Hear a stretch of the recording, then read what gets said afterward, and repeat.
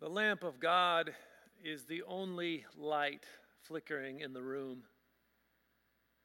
The Ark of the Covenant sits silently in the Holy of Holies. All is still in the temple of the Lord. There is no chanting. There is no ritual. There isn't even a whisper of a prayer, for it is deep into the night.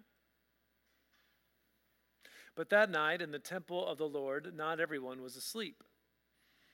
In fact, if you walked up near the ark of God and you peered down, there you would find a young boy. Now, considering that it's in the small hours of the night, you'd expect him to be sleeping. But one look at the face of the boy Samuel would tell you that he is wide awake. He is wide awake because by this time he has woken up at least 3 times, woken by a voice.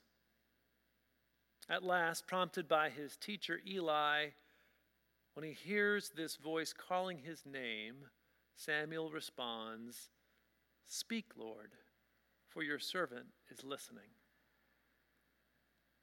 And Samuel listens. And what the voice tells him is clear and true and terrifying. It's that his mentor, Eli, and Eli's house, his sons who actually are the priests who control the temple, all of them will be punished forever. And that is why Samuel, a young boy on the floor in the temple of the Lord in the dead of night, is wide awake, waiting.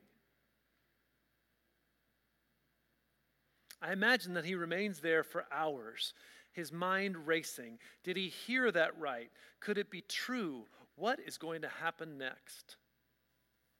Will I be thrown out? How am I going to get back home to Hannah and to Elkanah? Finally, rays of light cast shadows, and finally the sun breaks over the hills. Samuel gets up and begins his morning tasks as quietly and as steadily as he can. And after lighting the last lamp and opening the last door, Samuel turns around, and there in front of him stands his teacher and his mentor, waiting. It is Eli.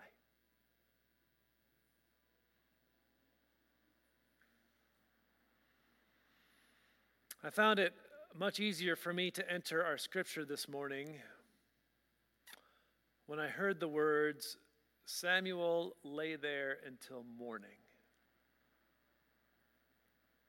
There was something familiar, almost comforting, in the realization that those who have come close to God in millennia past have themselves spent sleepless nights. It's my sense, having talked or texted or emailed with many over the past days and weeks and months, that all of us carry anxiety right now. For some, it is as close as our next breath. For some, it is just underneath the surface. And for some, it is buried deep somewhere within. We are anxious about the loss of our jobs. We are concerned for our children in school. We are afraid that somehow this virus will find us. And in this past week of rupture, of what has always been a peaceful transfer of power, we once again have come face to face with some frightening truths about our nation. It's all way more than enough to keep us up at night, wondering, waiting. Are we Samuel? Are we Eli? What are we hearing?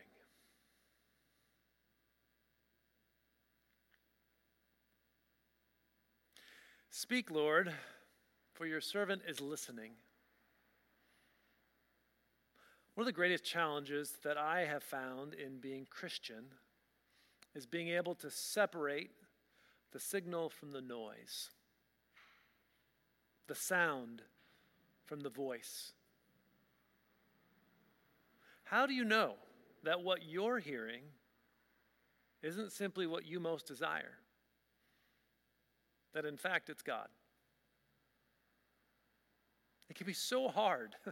I find it so hard to discern the cadence and the words of that still small voice amidst the din of the chaos that surrounds us. Perhaps Samuel can be our guide. I don't believe that it was coincidence that it was silent when Samuel heard the voice of God. This may just be me, but in my futile efforts to have a semblance of control in this past week, I have been quick to fill just about every nook and cranny of my attention with another article or tweet or video. And for me, the noise all too easily has crowded out, can crowd out the voice within. It is so hard to hear. And so the voice of Samuel reminds us, compels us, be still and listen. And then, when you have the sense that God may be speaking to you, may be calling you, may be moving within you, talk with someone. It could be a trusted friend, someone who has walked this way before. It could be a Stephen minister. It could be Maggie. It could be me. It could be one of our assisting priests. It could be a spiritual director. It could be Emily. It could be a group of people. It could be an Emmaus group, a sacred ground group. But Samuel, as trepidatious as he must have felt, checks it with Eli. We don't have to walk alone because we actually practice listening together. Often the work of a prophet is to come so close to God and to have God come so close to them that they know where God is moving. Because while prophets, whether it was Samuel or Isaiah or John the Baptist or Martin King, while prophets are often portrayed as lone voices, they are always in conversation with the people around them. And the word we receive may not, often is not, the word we expect or the word we may want to hear. The prophets have a practice of telling uncomfortable truths that people have been often willfully denying, and sometimes for centuries. But it is always possible to listen. And our sacred texts remind us of that this morning. And actually, that's probably what I've found that I've overlooked in this seminal call story. There are actually two people in this who are faithful to God. Often I simply pay attention to Samuel because his role in the story is so visceral, so dramatic. But Samuel's faithfulness is actually joined by Eli's as well. Eli, whose sons had been thieving in the temple, Eli, whose house was out of his control, even Eli is able to be faithful to God. Because when Samuel wakes him in the middle of the night, Eli tells Samuel just what to do. And then when Samuel delivers the judgment of God, one that is devastating to Eli and his family, what is Eli's response? Eli does not harm the messenger. Eli does not decry the message. Instead, he responds, "It is the Lord. Let him do what seems good to him."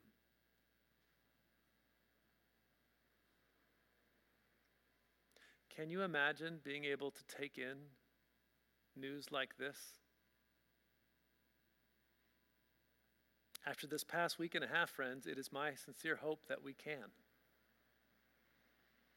Because I believe that we are facing a critical juncture in our nation's life.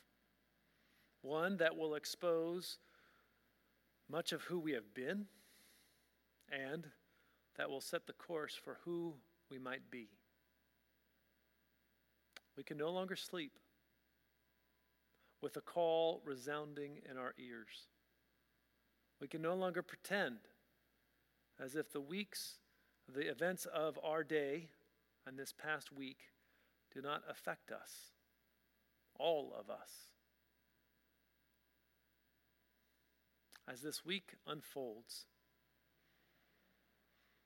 I ask us all to gather the courage of Samuel and the open heart of Eli, and together pray with God. Here we are. Speak, Lord, for your servants are trying to listen.